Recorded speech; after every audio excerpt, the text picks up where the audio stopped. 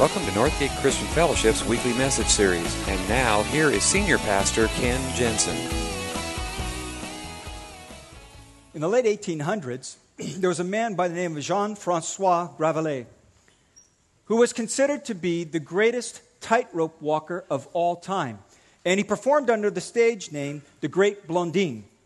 And in June of 1859, he was the first person to ever tightrope across Niagara Falls. And it was quite a feat. In fact, there was a lot of debate about whether he should even be allowed to do that, because that would just, trivialize the great falls of Niagara, and all that. But he got the permission, and they set up the tightrope, and he did it. And actually, for the next year, he continually did this on a regular basis. And every time he would cross Niagara Falls on that tightrope, every time he would come up with a new stunt. And it was an incredible thing that he would do. One time he went out there, brought a chair out, sat it down in the middle of the rope there, and stood up on top of the chair. Just people were amazed. How does he have such great balance? Next time, he actually took one of those big box cameras, that were on tripods back then. Only he used a bipod. He brought the camera out in the middle of the tightrope so he could take a picture of the crowd that was taking pictures of him. He actually cooked a small meal with a little camp stove out in the middle of the line. And then he lowered the meal down to the people in the boat, the Maid of the Mist tourist boat below. Honest, true story. I read it on the internet. It's got to be true. No, he actually did these things. He crossed Niagara Falls tightroping blindfolded. He did it in a sack. He did it on stilts. He did it pushing a wheelbarrow with 200 pounds of sand in it. And every time he came up with a new stunt, people were just more and more amazed. More and more people would show up. And it got to the point where every time he announced a stunt, it was just like there was no doubt whatsoever that he could do what he said, because he'd done so many other things. It was really, really impressive. And then in August of 1859, he announced his greatest stunt of all. He said he would go across Niagara Falls on this tightrope carrying a man on his back. Anybody want to guess how many volunteers he had for that? One.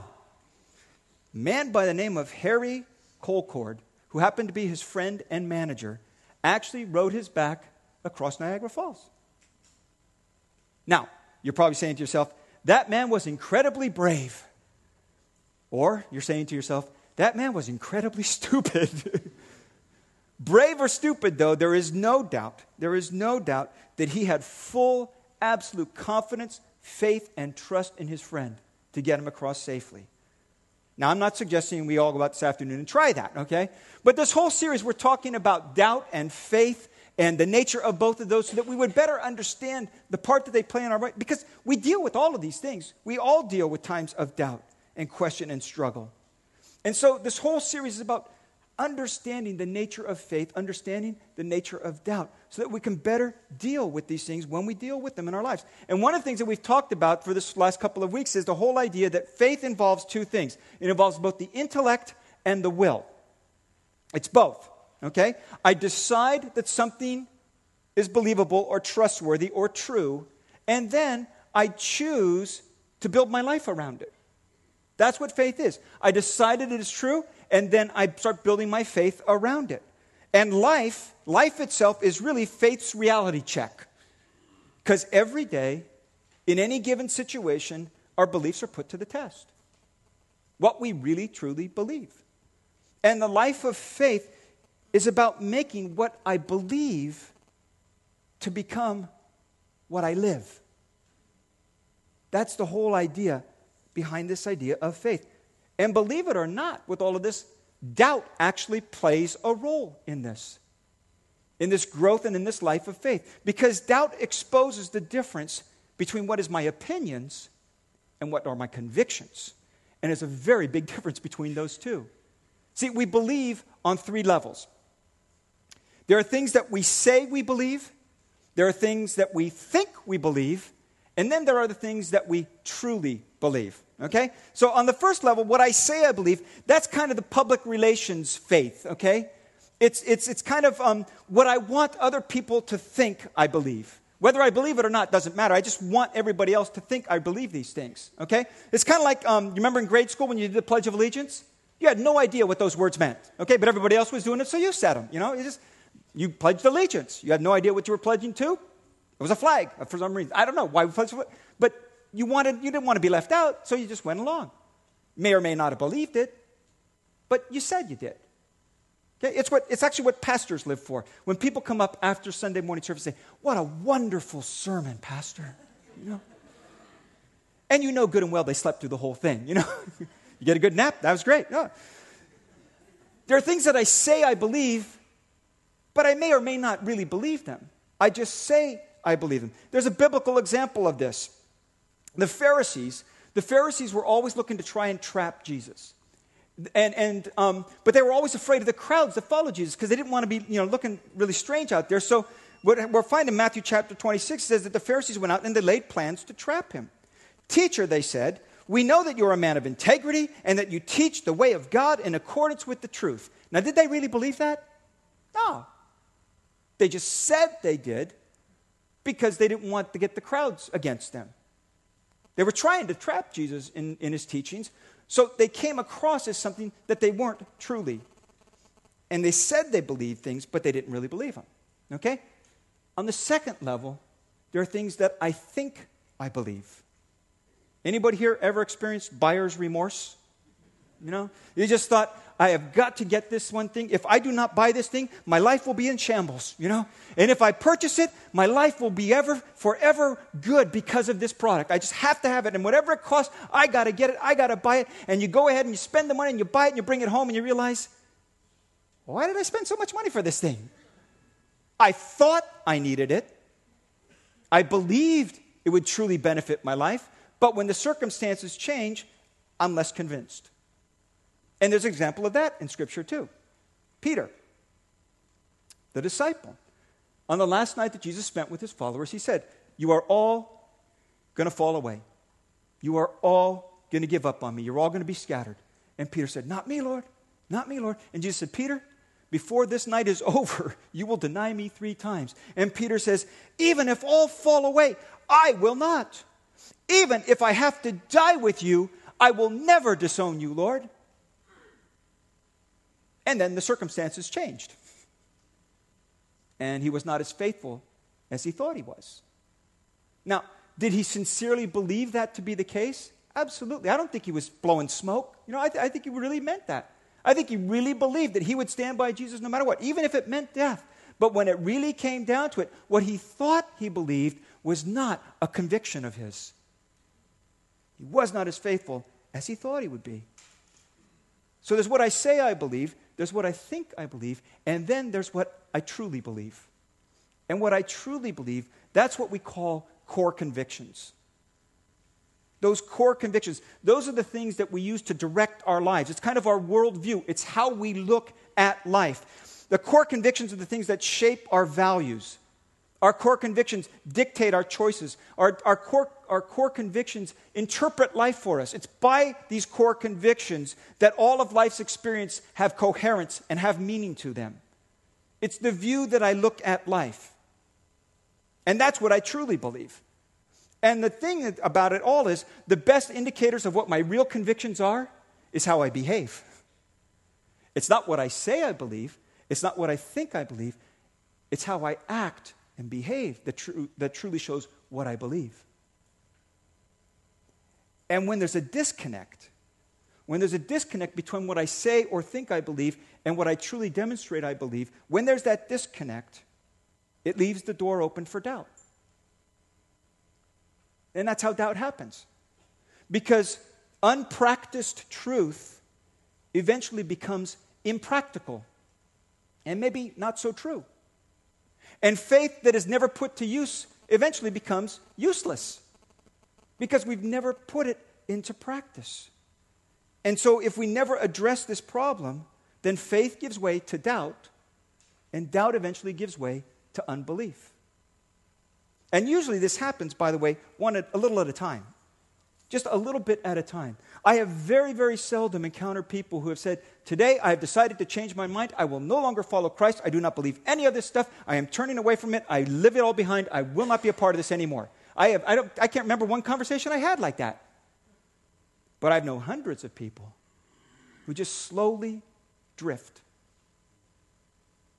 And little by little, because It never became a core conviction. It never became the basis for my life. It was a hobby. And they just kind of drift away. The problem is not with the truth. The problem is not necessarily with the believability or the faith. The problem is in our lack of practicing it. And there's two main causes to this type of doubt. One of them has to do with my commitment. An indistinct commitment will breed that kind of doubt. If I never clearly settle the issue, then it's always up for grabs. And it's kind of like someone that would go and test drive a car every weekend but never buy it and wonder why they have transportation problems. Because you never bought the car. You never signed on the dotted line. You never sealed the deal. And we around here have always said we want to be a church that is open and available to people who are seeking God.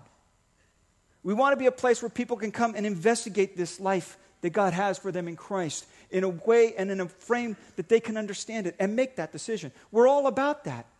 That's one of the core things about this church. However, a seeker doesn't become a believer until they make the choice to commit. Without that choice, without that commitment, they're not truly become a believer. And it's not enough just to see the need or even believe the reliability of Jesus. Somewhere down the line, I got to make a decision about this. And in truth, to never make that decision really is making a decision. Throughout history, God has always worked with mankind through what is called covenant. That God, over and over again, made these unconditional promises to be their God, to be our God, over and over again. But there was always a response required of the people. And that's why Moses, near the end of his life, after he had led the nation of Israel out of their bondage and slavery in Egypt, and at the end of his life, as he came to the end, he stood before them and he went over, now this is what it means to follow our God. And at the end of that whole thing, he said, now I have set before you life and death, blessings and cursings. Choose life. You've got a choice to make.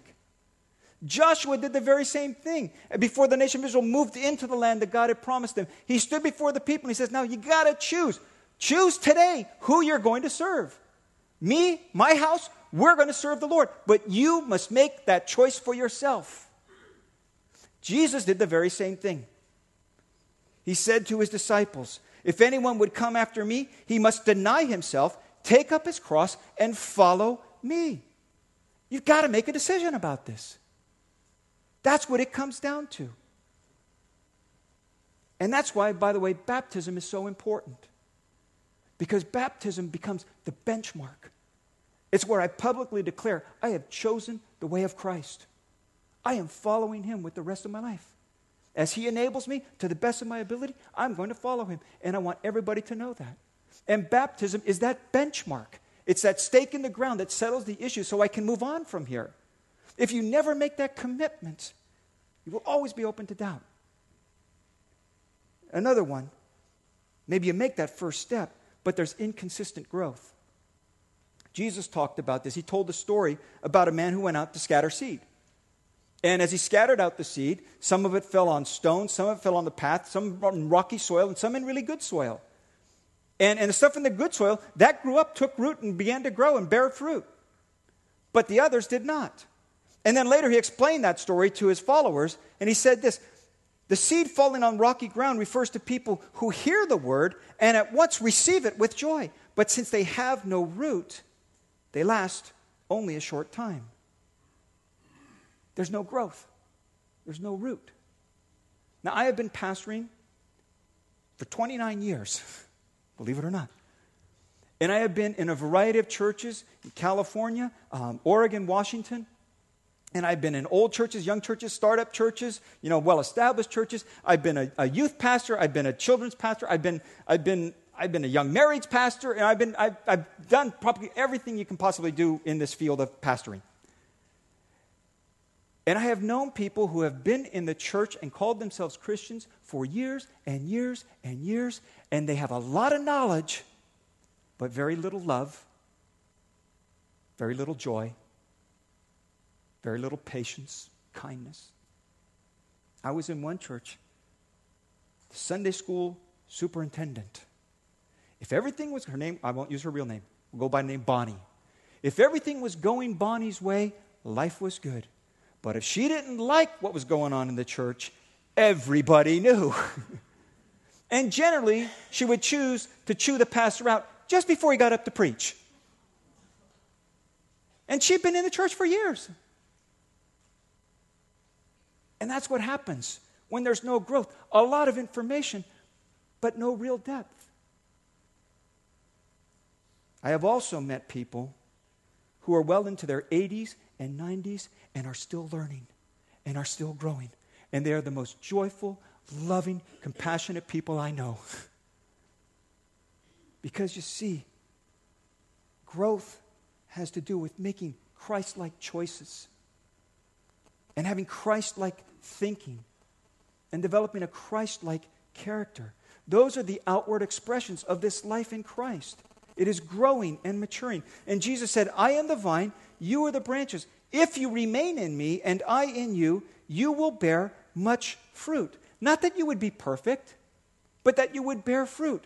And the question is for my own life as I go through life is, am I becoming a more loving person? Am I becoming more joyful, more patient, more self-controlled? Am I kinder? Am I more compassionate? Because those are the marks of character. Those are the things of growth and maturity. And that's what needs to be happening, because if it's not, the door is always open to doubt. So for faith to become conviction, for my beliefs to become conviction, what I have to do is I must put it into practice. That's what it comes down to. James writes about this. He says, if people claim to have faith but have no deeds, can such a faith save them? Faith by itself, if it's not accompanied by action, is dead. Now, what is he saying there? He is speaking to that conviction level of faith. He's talking to your real beliefs, not what you say you believe or what you think you believe. He says, what do you really believe? Because that shows itself out in your actions. God is interested in transforming character. That's what he wants to do in your life and in mine. And faith isn't about God getting people to admit he exists. He doesn't need that. What he is interested in is that we would take on this life that he has for us. That we would enter into this life that he has prepared and made available to us through Jesus Christ. That we actually take this life and it becomes our own. And there's a lot of misunderstanding on this because people read James and then they read some of the writings of Paul and they seem to be saying the exact opposite thing. Because Paul keeps saying it's all about grace, it's not works, you can't earn your way, you can't pay your way, you can't get your way through, you've got to put your faith and trust in you. And it seems like they're saying exactly the opposite things, but they're not. They're really saying the same thing. Paul wrote to the Roman church, through him, through Christ, we have received grace and apostleship to call all the Gentiles to faith and obedience for his name's sake. See, there it is again. Intellect and will. Understanding and choosing.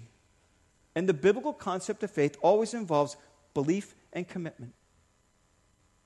You can't turn it around. Belief and commitment.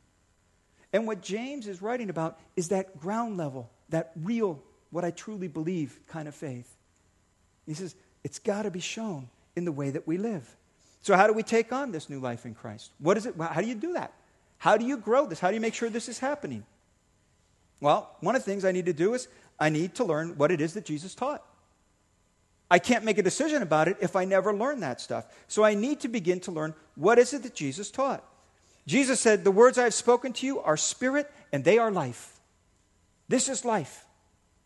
And all of his teachings were describing that life in God's kingdom, what that life in Christ looks like. And what I need to do is I need to deep down at the deepest levels of who I am, really believe that what Jesus said is really true. It needs to become a conviction of mine that what he said really was the truth. That when he said things like, love your enemies, he was telling us there really is a better way of living than with anger and hatred and a desire for revenge. That when Jesus said, forgive men when they sin against you, what he was telling us is there is a better way of living than living with bitterness and resentment in your life. When Jesus said you cannot serve both God and money, he was telling us there really is a better way to live than being so wrapped up in endless consumerism and slaves to debt. He's saying there is a better way to live. You cannot base your life on these things. You must base them over here. And when Jesus said, I am the way and the truth and the life, no man comes to the Father except through me, he was not offering another option. He was saying, this is the way. I am the way. I am the truth. I am the life. And the problem is that we live in this democracy where we want to put everything up for a vote. You know, we all get to decide. Who believes in God? Okay, he got some majority vote. We believe in God. Who believes in Jesus? Well, and people, people have a hard time with this idea. How can you Christians say Jesus is the only way? That's just so exclusive.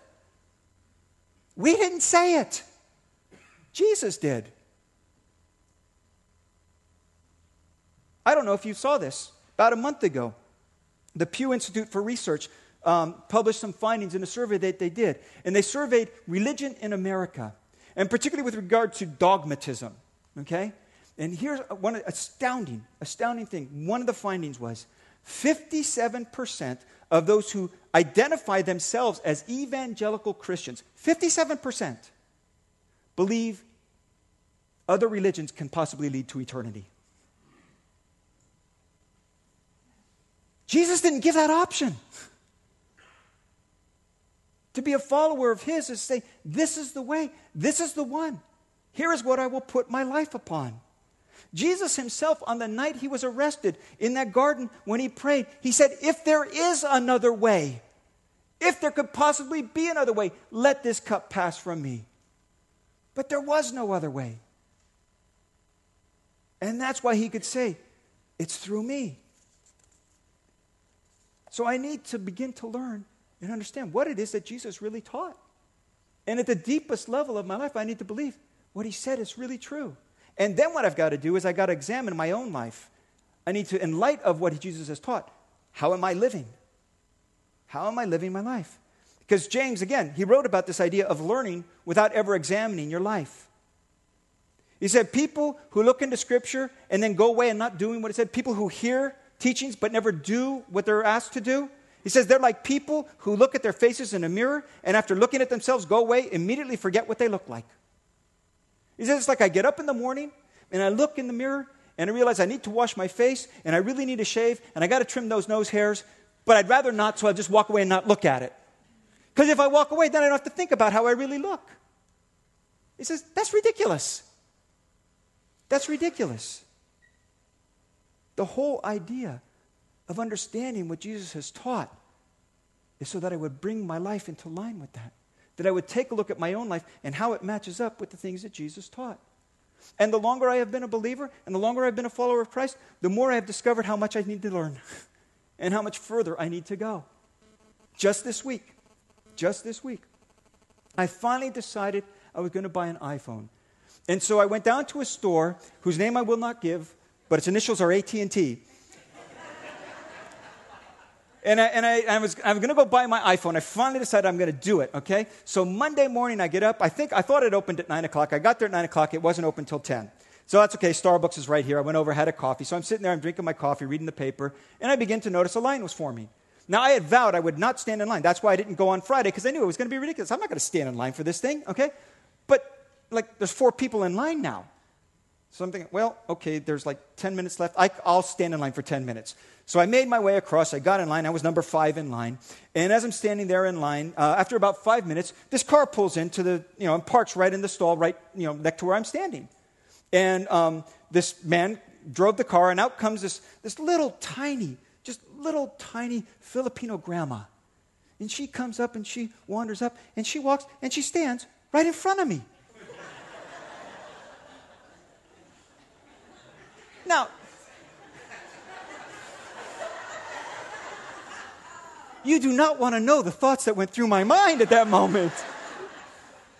And I'm thinking to myself, oh, this is going to be great. They're going to open the doors, and I'm going to be fighting a little Filipino grandmother for my iPhone. This is not looking good. They finally opened, it gets worse. They finally opened the doors, And I walk in and they say, oh, we're out of iPhones. Could you not put a sign in the window so I didn't stand here in line? So I go, okay, fine. That's okay. I understand. Now, I went online. I believe I am eligible for the upgrade. I should be able to get it at the cheaper price. Could you at least check my account for me? They go online and he says, oh, I can't give you that information. Your name's not on the account. We have for 3 months been trying to get them to put my name on the account. And every time we say I'm on there, now I'm not on there again. And by then, I was just like, if I say one more thing, I'm just going to explode. So I just said, fine. And I walked out the door, and I called my wife, and I just unloaded all of my stress and pressure on her. And I began to realize there's still a whole lot of darkness left inside of me. There's parts of my life that are still pretty ugly, that I'm not proud of. But if I never examine my life, if I never look at those things in the light of everyday living, then I never grow. And it's really bad to have those thoughts. It's really bad to realize you have those thoughts. It's really bad to stand in front of people and tell them you have those thoughts. But the truth is, if I don't ever examine my life, I will never grow. Scripture must come to bear on every area of my life. And I need to be constantly asking myself, are my reactions and behavior honoring to God? Is the way that I handle my finances truly reflection of what I say I believe? My career, my relationships.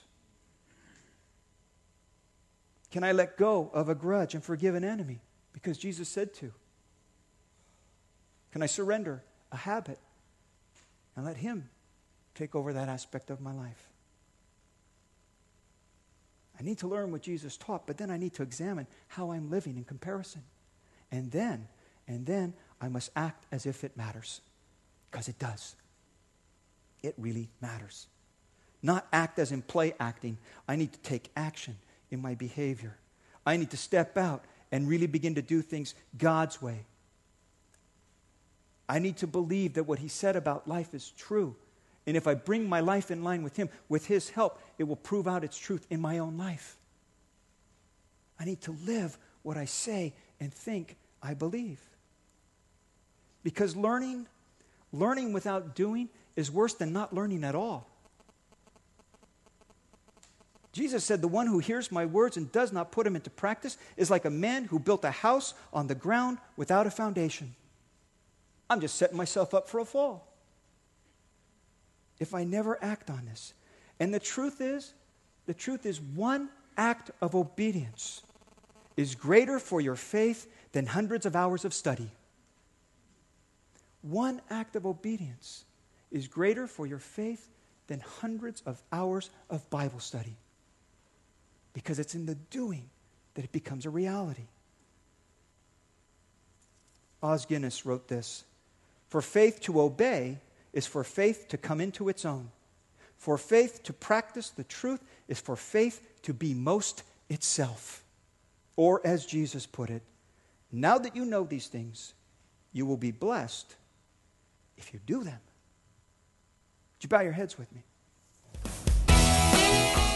Thank you for listening to this week's message. We trust that you'll join us again soon for another uplifting message from Northgate Christian Fellowship, located in Benicia, California.